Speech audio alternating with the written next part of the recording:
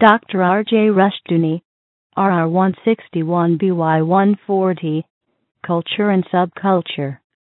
From the Easy Chair, excellent colloquies on various subjects.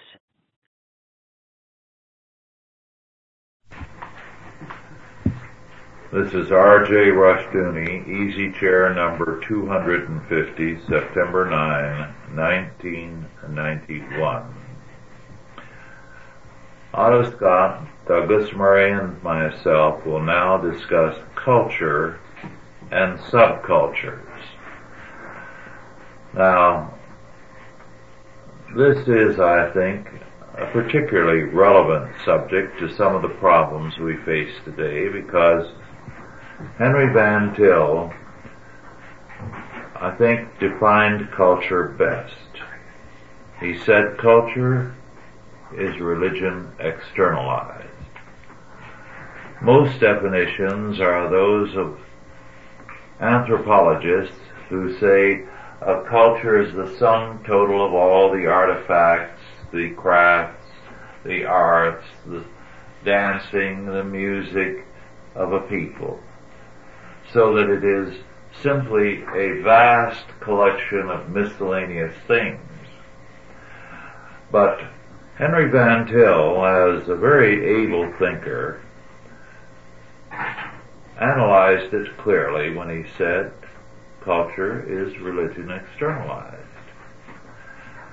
Well, when a culture begins to decay, what we have are a variety of subcultures. And so our subject tonight is culture and subcultures. Our culture in this century has been humanistic. That note has been increasingly prominent in our culture as it has worked to supplant and has supplanted Christianity. But what we are now seeing are a variety of subcultures. For example, rock and roll. All over the world, in Moscow now and elsewhere, is creating a subculture geared to drugs and geared to a variety of things that are obscene and unspeakable. Then Grace Flanagan was telling Dorothy and me a few days ago that on an Oprah Winfrey show recently, one of the country's most prominent and successful dress designers, a woman whose company is on Wall Street, when asked from whence she got her inspiration, she said from her Lord Satan. And we have a great deal of Satanism as a subculture. In other words, we have a variety of subcultures that are competing to take over this country as humanism disintegrates, so that we face a problem. Will the Christians regain their vitality and again create the culture? Or will these subcultures increasingly take over? They represent a decayed and logical conclusion of humanism, but they are a variety of evils that now increasingly dominate us. They are on television, they are on the films, they are on the books that are published, so that the subcultures are becoming increasingly aggressive. Otto, would you like to make a general statement on the subject? Well, I'll have to come in to more or less verify what you just said. I have something here on Hollywood movies called TV, Etc. It's put out by Brent Blazell's group in Washington, D.C. And it says that last season L.A. Law introduced its audience to the bisexual character C.J. Lamb. with a scene featuring a lesbian kiss between two attorneys.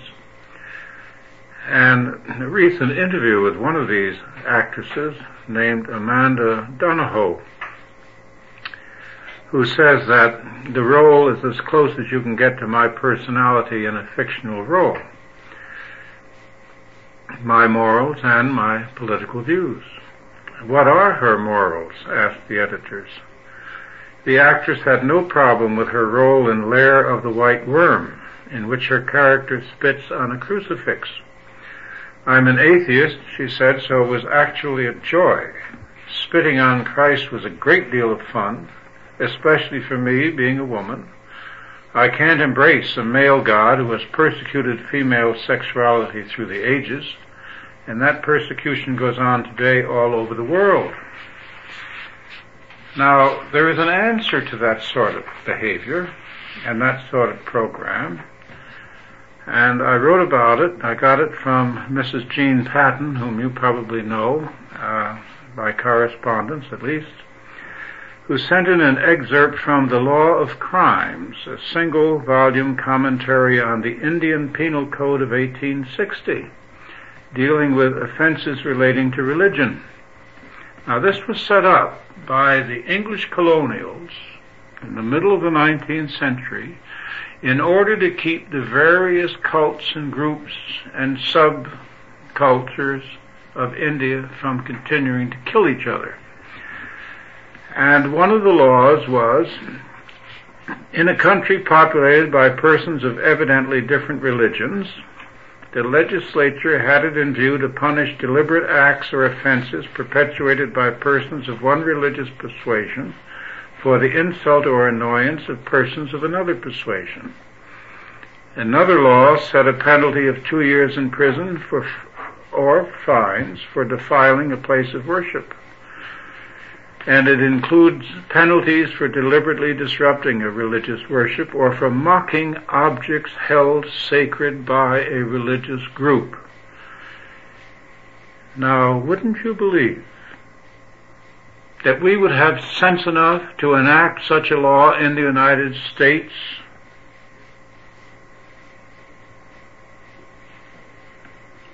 Well, Satanism is now an officially recognized co-equal religion in the United States. Yeah. It's government protected.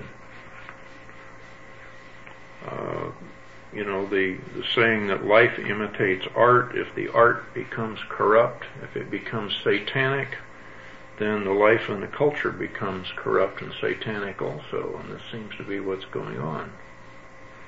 Well, people who do not defend their religion cannot be said to have a religion. That's point number one. Point number two is that we have probably the greatest amount of information available to us today of any generation of people that have ever lived. We could comb the law books of every culture to find out how we could handle this. One of the problems with modern America is that it has ceased to look beyond its own borders to find any examples or any wisdom or any knowledge anywhere else. We're not that smart. We don't have to reinvent the human race. We have been a great and tolerant country who has allowed our toleration to put us into danger of being able to continue having a majority culture. So obviously we have to do something to protect ourselves. Well, you have to ask yourself the question, what motivates a culture to create art, music, literature, architecture? In Europe, before this country was formed, religion was the prime mover behind art, literature and music. And we've lost that. We have these rock people now who are considered the poets of today. They are the poet laureates in our society, and they're now controlling the agenda. Well, it was Christianity which created the medieval and Renaissance culture. but it is still religion which dominates our culture, but the religion is humanism. Now, one of the things that to me reveals the blindness of the Western world is its reaction to Rushdie's book, Satanic Verses. The attitude of the Islamic fundamentalists has been that this is a blasphemous book, therefore the author must be killed. And although it has not been publicized, several translators and publishers in various parts of the world have been actually assassinated. Now, the liberals have been horrified by that, but they haven't confronted the basic issue, namely that they themselves are equally intolerant in their own way, that humanistic law refuses to tolerate anything else. It is increasingly working to outlaw everything. I've been in and out of courts for years now, simply because the humanists cannot tolerate Christian schools and Christian homeschools. I'm involved in a case right now in Sacramento, our state capital. At the moment I forget whether it's a federal office or a state office. I think it's a federal office. And this man has been fired from his job because the desk he has, and it's a desk in a whole vast floor of desks, all one next to another, on the wall next to himself, he has various signs that are ultra-fundamentalistic, Jesus saves and that sort of thing. And he has been told to remove them. He refused, and he was fired. But nothing was said about some of the other signs that people had, including one person who believes in Hawaiian spirit gods and is a fanatic on the subject and has all kinds of literature there and signs, things to pass out. Others who are animal rights people and are very aggressive about that. And others who are environmentalists and are going to save the trees from the loggers. The whole place is full of any number of groups propagandizing everybody with signs and with literature and buttonholing them. But this one man has a few Bible verses and signs, and he is the one who is fired. So we talk about being tolerant religiously. We're tolerant against, we're tolerant in favor of everything that is anti-Christian. Well, that's true. And I remember, I was thinking when you were talking about the leather people, the leather and chains, the rock and roll. The leather people go across the board. You remember the book Understanding Russia, in which she described the shamans of Russia. Oh, yes. And the shamans appeared in beards and in leather and in chains and drums and pipes and fifes and harps.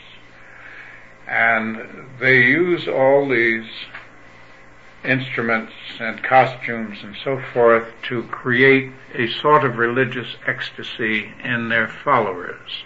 And they moved up from Mesopotamia into Russia. And the holy fools of Russia are not Christians. This was one of the great surprises that I found in her book. Christianity has nothing to do with that. These were the shamans. And they alternated between great austerities and terrible indulgences and degradations. The Russian people decided that these were holy people. that this was an evidence of their, if they went all out like Rasputin in one direction and then all out in another direction, and this duality was accepted by the Russian people for centuries and respected, and they were given special privileges and fed and taken care of and so forth.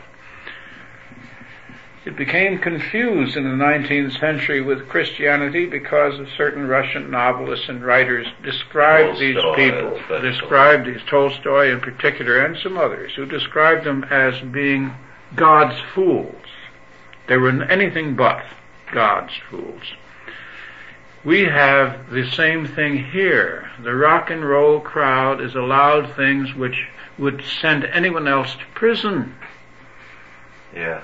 They have orgies in hotels, anywhere, in the street. And the concerts that they put on drive all these young people into frenzies, together with the drugs, which are also part of the shaman thing. So what we're talking about here is a regression. These are all steps backwards. Christianity had overcome this at one time, but it didn't overcome it completely.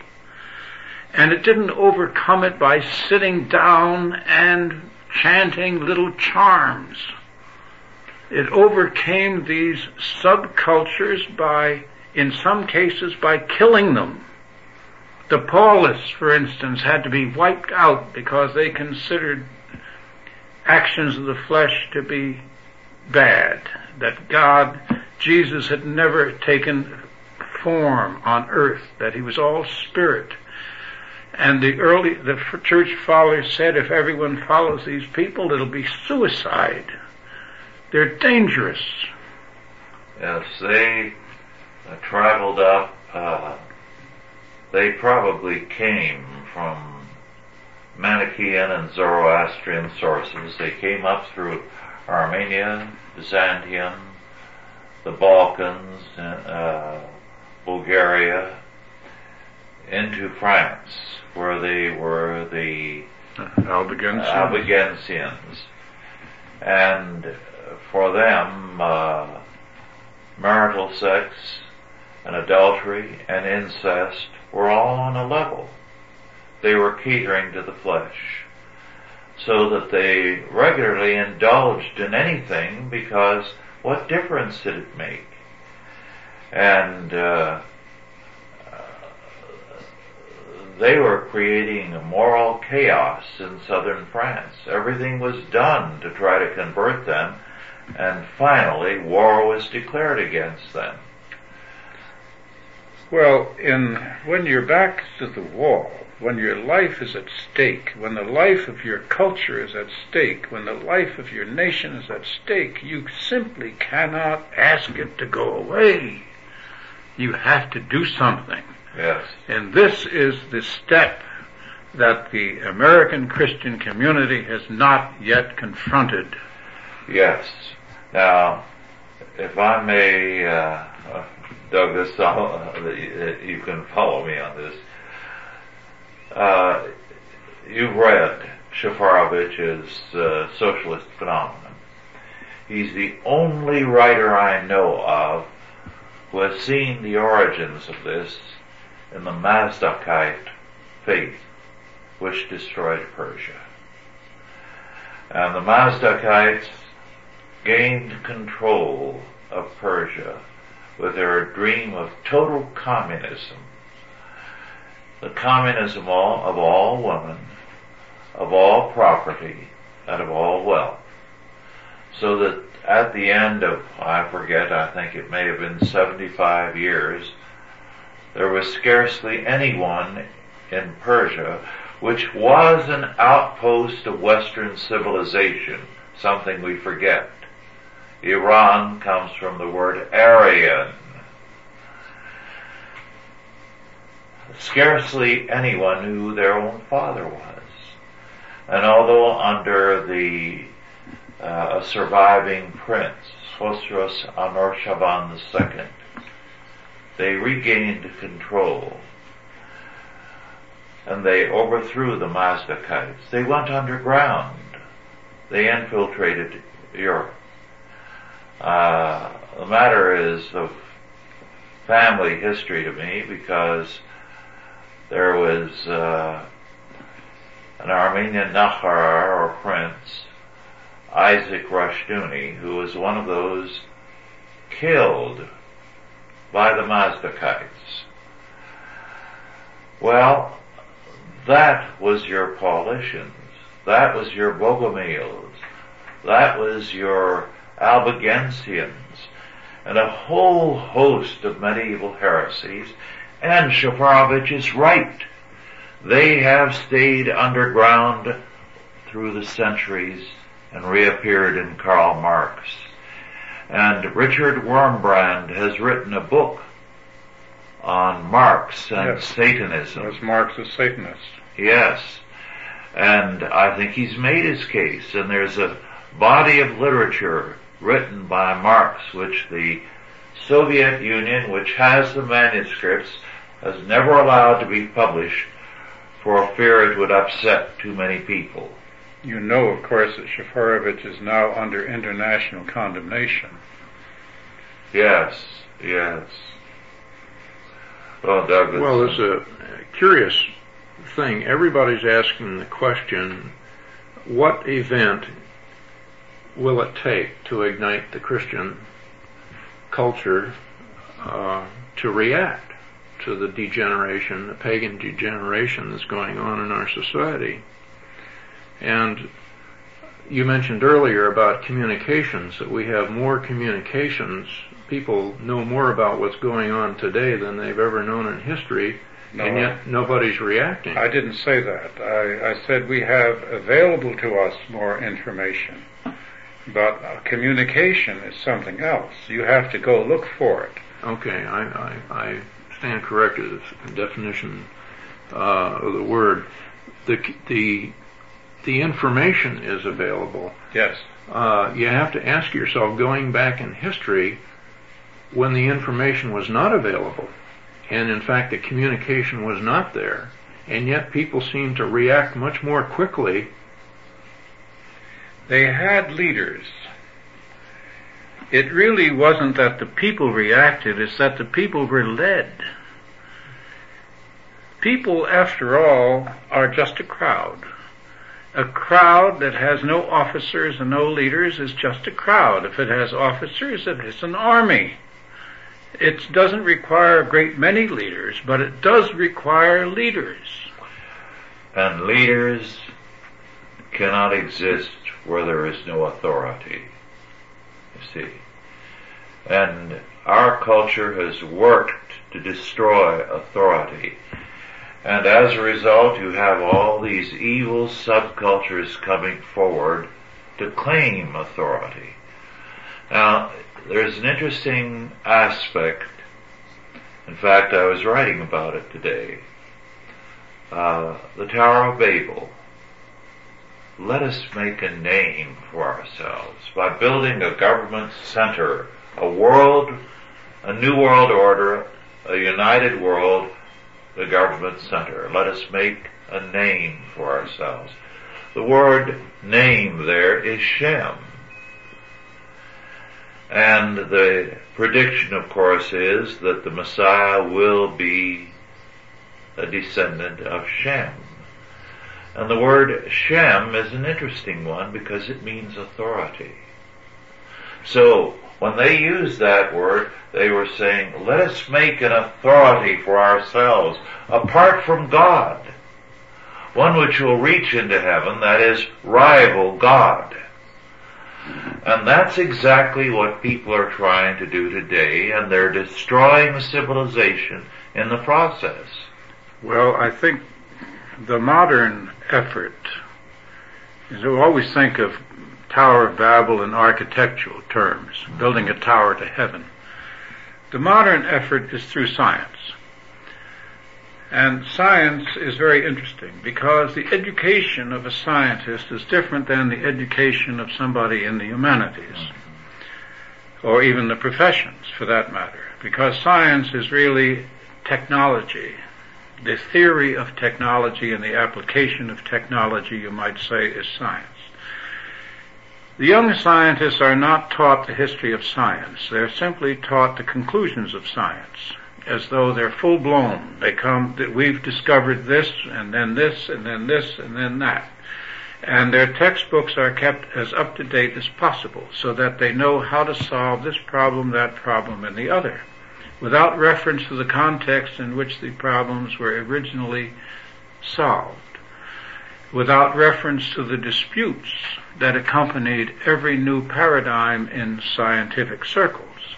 And it's such a narrow and rigid education that it is quite possible for a scientist, and a good scientist, to be able to pursue his experiments within the paradigm of his specialty without ever reading another book, without listening to a piece of music, without having any culture whatever.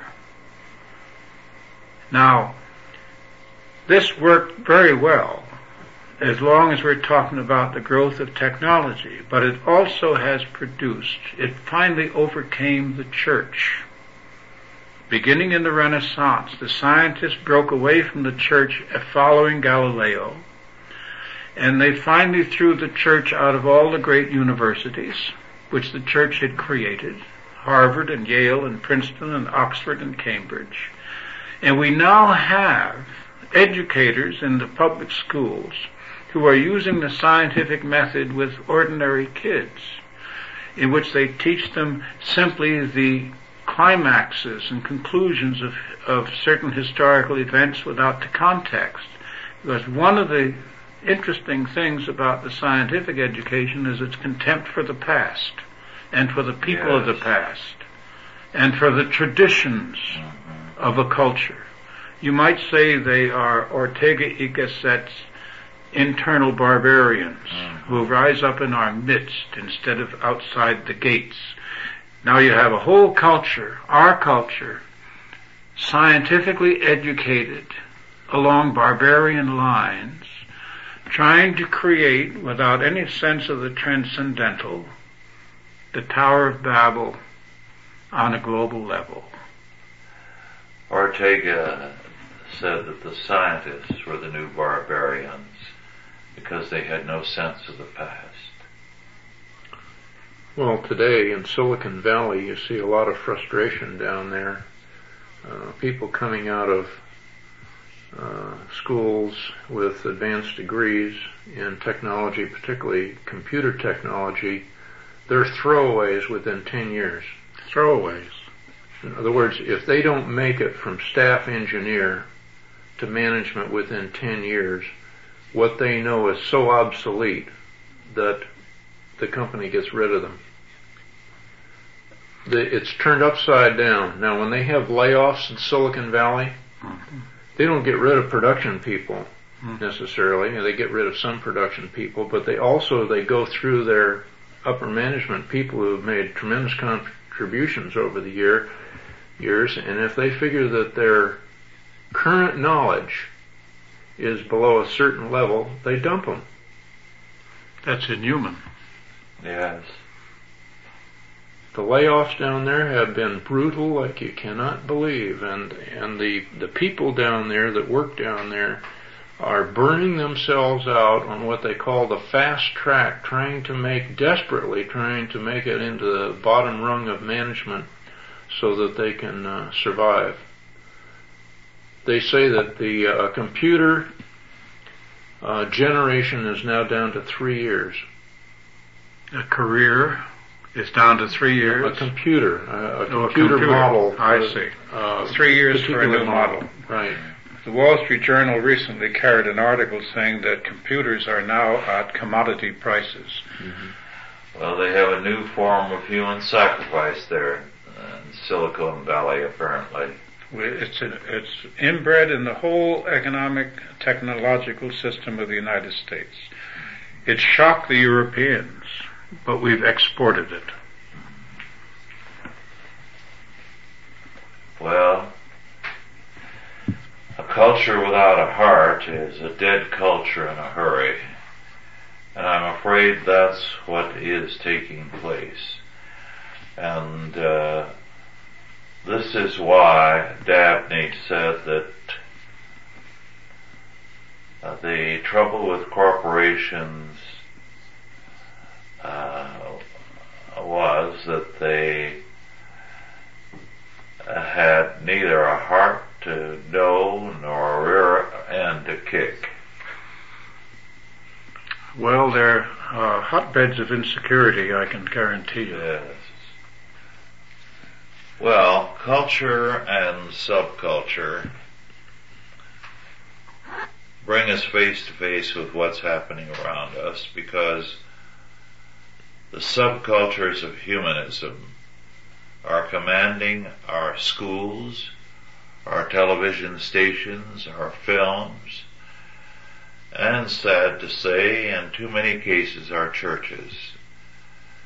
And the result is a total warfare on the past, a desire to create humanity from the ground up, to play God and to make maybe the year 2000 the day of creation when the new humanity will begin. But they certainly dream insane dreams. Oscar Paz, Nobel Prize winner from Mexico,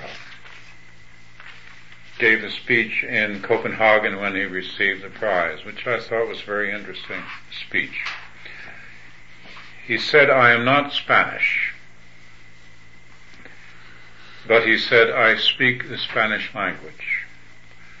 I was raised in a country that speaks the Spanish language and is steeped in the Spanish culture."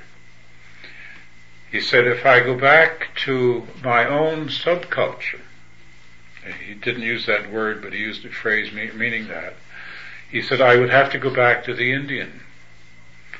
But he said that it would be almost prehistoric. So he said, "I am a blend of the prehistoric and the modern." Now he said, "If they take away from me my Spanish culture, I will have none." And this, I think, has a parallel here. People come here from all over the world, and they learn the English culture as they learn the English language. You automatically, by osmosis, learn English literature and attitudes and so forth. They're a part of our culture. Whether we agree with them or whether we like them or anything else, this is an English cultural language, a cult country. If they take that away, there will be nothing left for almost all the descendants of the people who have come here. Now, one of the things that impresses me about the complaints of subcultural groups, which has arisen of late, is to wonder why they stay. There's no wall around this country. Nobody is shot for leaving. There are places there all over the world they can go. My father came here from South America, and he did not like this country, and he left. And he stayed away, and he's buried in Caracas, where he found he did a great deal better than he was able to do in New York or Washington or Boston.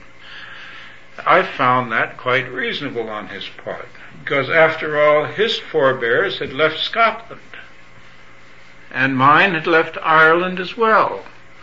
If you don't like some part of the world or some culture, and you live in the advanced Western countries like our own, you can jolly well pick up and move. What holds them here if they hate the majority culture so much? And why does nobody ever ask them? Not to say to them, why don't you go back where you come from if they were born and raised here, but ask them just as a matter of curiosity, why do you stay? Why should anybody stay if he's uncomfortable? Well, there's a sadistic streak that they want to destroy what's here, and it seems to be gathering intensity. God doesn't allow us to know exactly how things are going to turn out, but I can't help but being curious. What act is it going to take, to stimulate people to take action? Everybody is asking this question, what is it going to take? Well, of course, what it might take and what we don't want to see happen would be an internecine war. There have been several writers recently, Irving Kristol for one, and several others, mostly from the neoconservative groups, who have pointed out that it is not the Asians and not the Poles and not the Africans and not the Mexicans who are objecting to the majority culture here.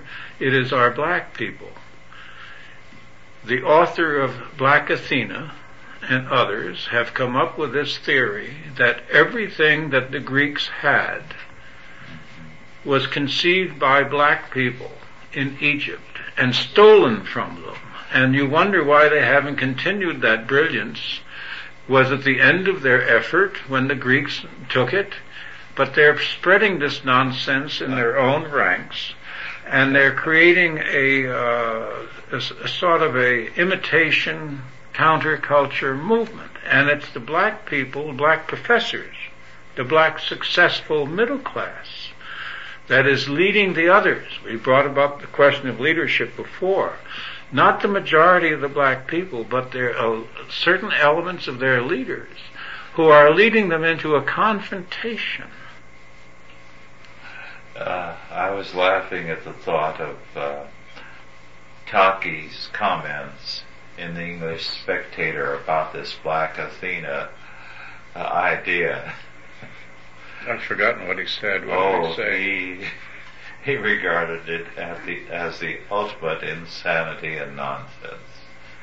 And the idea that scholarship would consider seriously so absurd a thesis on such flimsy evidence was to him a joke. Well, there was a black professor in New York who was telling large crowds of people that only black people who have melanin in their skin are truly human, and that white people are ice people who have frozen all the human values out of themselves. Well, Western culture is very often damned as though somehow, and I read this regularly, we have confused Christianity and Western civilization. And that's a myth. First of all, Western civilization is Christianity.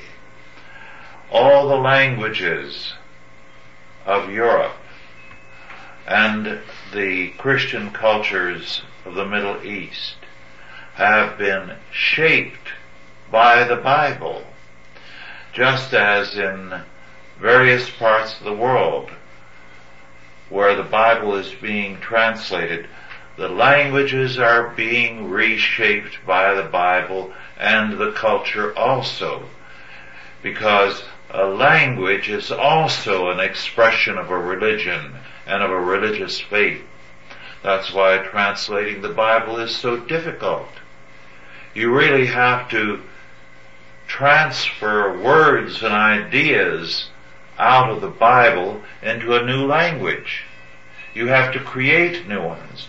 And that's why some of the translators, as Tim Vaughan pointed out over a year ago in one of the Easy Chairs, are so evil.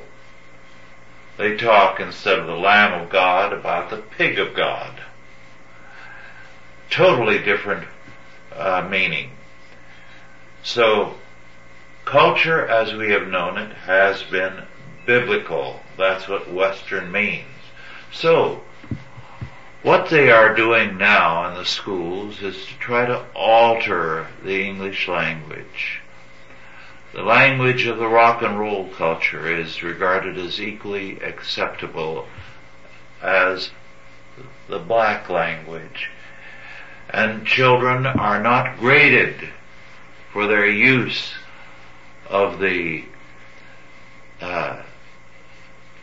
really illiterate type of language that comes out of these two areas, nor the obscenities. Well, if you lose control of language, you lose control of thought. You lose control of yourself. Yes. You know your discipline begins in your own mind. You have to turn off certain lines of thought in order to attain control over yourself in adolescence. If we lose control of thought, we lose control of everything. But that's the goal. Do you remember Artaud, A-R-T-A-U-D, the French playwright who is so important in the history of the new theater? His Ubi plays, U-B-I, yes, in which the characters simply grunt. Yes, yes, Ubi. And they dignify this by drawing a parallel between Ubi and Stalin. But that was to dignify. That was to make it sound intelligent. I went to see a play, Ann and I went to see a play in New York because we knew a fellow who was playing the lead. Believe it or not, the title of the play was Krapp's Last Tape. And Krapp's Last Tape was a nightmare, a shambles. I mean, the set was a slum, the old radio set that he had, and he was mumbling around and so forth. And we asked our friend, Burnham, afterwards, who played the lead on this understudy one night. I said I didn't understand the play. Well, he explained it to me, and the explanation was a very brilliant play. It simply wasn't a play that was put on the boards. Well, think of the fact that books have been written about Artaud and Ubi. Yes. Yes. Glorifying a return to an animal state. Yes, and of course the net effect of all this is to turn people away from books altogether, and away from explanations altogether. This comes into Tom Wolfe in his book, The Painted Word, in which you have these abstract paintings, which were no paintings at all unless you had the words to go with them. So he said he was painting words. Well, in the mid-1970s, this a superintendent of public instruction named Chilton, back east, New York and New Jersey, expressed his dismay over a book which at the time was being required on the high school level, The Naked Ape. Oh, yes.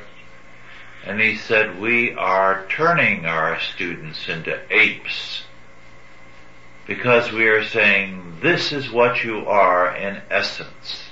C.S. Lewis's phrase, trousered apes. Mm-hmm. You bring a picture into my mind. One of the things that I disagree with is the misuse of computers in the classroom. You know, the old saw about if you put enough apes in a room full of typewriters, eventually they'll turn out a novel. Don't believe it. Well, the works of Shakespeare was the way Bertrand Russell phrased it. You know, what modern or so-called modern education is trying to do is put kids in front of computers and they can't read books. And, you know, they're feeding them information and asking them to regurgitate it, but as Otto pointed out, there's no lead up. You know, they don't know how these events came into being, what their context. Yeah, what their impact is on their lives today.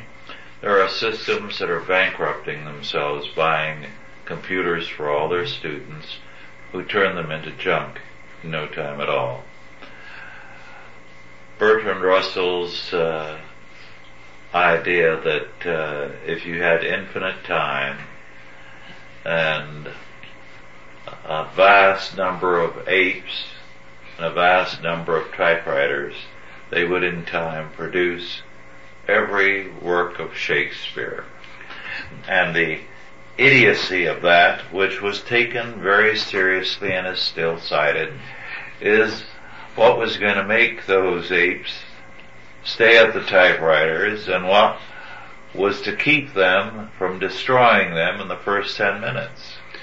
Well, I'm glad you brought up Bertrand Russell and some of these others, let's tick them off. Sartre, Graham Greene. There's a whole coterie of great European icons. That's a kindly name for them. Well, coterie. all right. They are falling now to earth. The collapse of the communist ideology, the political system in Russia right now, is minor compared to the intellectual collapse of all these people and everything they've written throughout this entire century. Because all of a sudden, Marxian socialism is exposed as a fraud. And all this junk that has been written is now absolutely obsolete. When I think of the bookstores that have the sections of Marxism, when I think of all the Marxist professors and courses there are in the universities, all the plays, Bertolt Brecht, and the rest of that crew, who can dare put them on the stage anymore? They're obsolete overnight. Maybe they'll have a vigil around Marx's tomb waiting for his resurrection. Well, they have been pulled off their pedestals, the same as Dzerzhinsky. Yes. And the same as they're pulling down the statues of Lenin, and they're taking the mummy, or whatever it is, that simulacrum, wax figure or whatever, out of the tomb. And they are? Oh, yes. Mm-hmm. They're moving Lenin, and they're going to put him in the ground where he belongs. Next to his mom. And all kinds of reputations right now are absolutely shot. Yes. So that you say, what's going to be the catalyst to save the culture? Well, it's happening. It's absolutely happening. They've lost all these characters who have made a living by imitating what they considered the winning side, have suddenly lost their whole raison d'etre. Who's going to fill the vacuum that they're creating? I don't know, but we've got a lot of young people coming up, and we've got a few old people around to say nothing of us. We'll happily fill the vacuum. Well, I think the Christian school is going to play a vital part of filling that vacuum. Yes. And I think the fact that some remarkable entrepreneurs are entering the field is of a special significance. Okay. Ellsworth McIntyre, Dr. McIntyre, sure, is starting one Christian school after another and demonstrating that he can teach 2-year-olds how to read, add, subtract, multiply, do long division, and in 3 years put them at a point where, starting regular school, they're ahead of 3rd and 4th graders at the least. Now, I believe very, very emphatically that we are now the people who command the brains of the future. It's the people on our side who are in every field and endeavor the true entrepreneurs and men with expertise. So I think we're going to take over. The others are dead on their feet. And how can they change? Mm-hmm. After 20, 30 years of all this Marxist pat, what are they going to do? They're going to have to find something new to say. And they can't. Yes. Well, I was told by one student that at his university, professors who had been very Marxist a year ago were now, of course, saying the conservatives were all wrong and we predicted all of this. Oh yes, they're on the right side all along. Yes. Yes, it's their triumph. Yes. They're not going to be wrong no matter what happens. Yes, but they're irrelevant. Yes. And they won't admit it. But they've lost the war, and it's an awfully big war to lose. I never would have expected that it would be lost so quickly. and so drastically. I mean, it's been so sudden. And I wrote this recently, and I'll tell the joke. I mean, this was an old joke I heard when I was a boy about these two black fellows who were playing dice. And one of them caught the other cheating, and he made a pass at him with his razor. And the other guy said, "Well, you missed me." He said, "Just wait till you shake your head." When these people shake their head, it's all over. It's truly over. Well, I wish someone would tell the Democrats and the Republicans, and especially President Bush, that it's all over. Well, President Bush, you have to get him on the golf course one of these days. He can't, the message is, it isn't time. There's quite a lapse of time before people can grasp the significance of abrupt events. I found a lapse of 2 years before the reading public could catch the significance of an essay. 2 years. So it'll be several years before the realization of what has happened is going to sweep over the West. But it is here, and it's there it is. Well, who was the poet who wrote Ozymandias? Oh, that was Shelley, I believe. Who found these ruins in the desert and said, yes. The inscription said, "Stare upon my mighty works." Yes. Yes. Yes, ruins in the desert. Now, yes. The whole intellectual world of the humanist has just fallen to earth. And meanwhile, their works are crumbling because the paper that has been used to publish books in the past century and a quarter has been pulp with an acid content that destroys the shelf life of the books. Since the French Revolution. So it's like your description of the great library at Alexandria, which was filled with magical formulas and the eye of a newt, so forth and so on. Junk Scholarship, yes. Junk. It disappeared by the grace of God. And those things that are a product of this age of revolution are disintegrating, just as their works of art are disintegrating in the museum. Well, the paintings are fading before our eyes because they've forgotten how to mix real colors. The canvases, the papers that they are painting on are disintegrating also. Also, in terms of operational culture, you might say, more and more I turn on the radio and I hear the same music from centuries ago, the same music up to Sibelius. Nobody plays the modern composers. They're like the couple that I read about who lost the abstract painting and they couldn't describe it to the police. You can't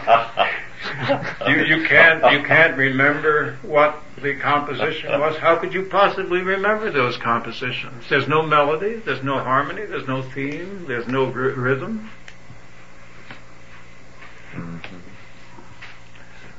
Well, we're on the winning side, and the culture of our time, humanistic, and its subcultures, which are humanism gone demonic, That's a good point. are decaying. It is interesting that the reading public has decreased, partly because of illiteracy, partly because Of disgust. The television audience has decreased dramatically. In the last 2 years, the VCR audience has started to nosedive. Have you seen the selections? Yes.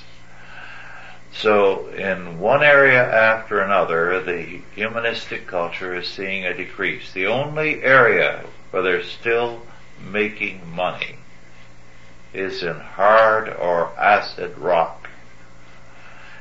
They are still getting the people in the rock culture out in sufficient numbers to make millions there.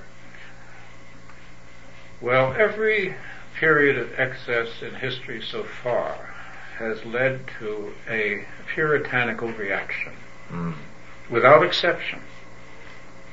There is no such thing as the whole race going over the cliff.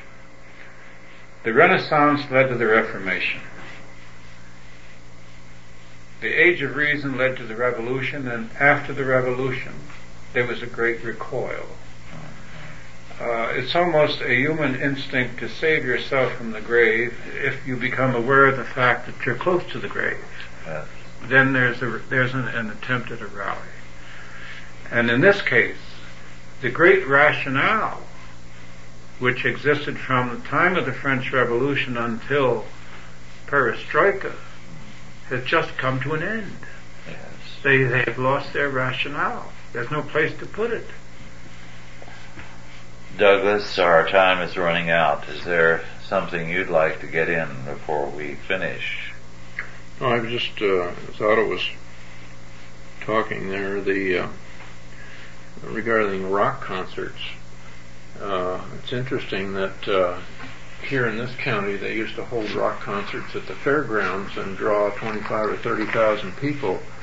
Now that is no longer economically feasible to hold rock concerts up here, so they've moved up to the fairgrounds, the state fairgrounds in Sacramento, and even that is a marginal situation economically. So a lot of these large rock groups, they're fading. So they're fading also. Very good. like Bruce Springsteen, they're going overseas, they're going to Japan, they're going to be going into Eastern Europe and into Russia. The Russians have actually invited them in, strangely enough.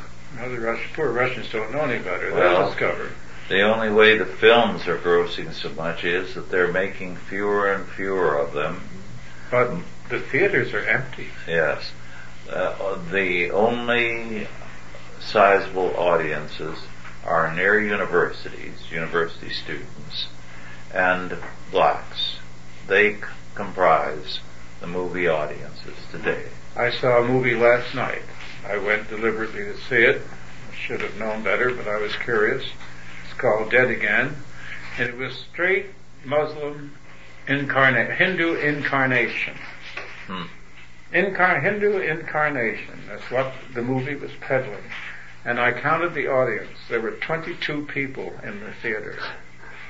You had to go out of the county to find it. I went to Sonora. Sonora, yes, sure. yeah. We don't have one here. Yeah. That's why we're blessed here. Well, our time is up. Thank you all for listening, and God bless you. This message was originally taped by the Chalcedon Foundation. The Chalcedon Foundation is a group of scholars committed to Christian reconstruction in our day. They have published a number of books as well as the Journal of Christian Reconstruction. The Chalcedon Foundation believes that Christians should press the lordship of Christ in every area of life and should be working toward a Christian society. A free newsletter and more information can be obtained by writing to Chalcedon. That's Chalcedon, P.O. Box 158. Authorized by the Chalcedon Foundation. Archived by the Mount Olive Tape Library. Digitized by ChristRules.com.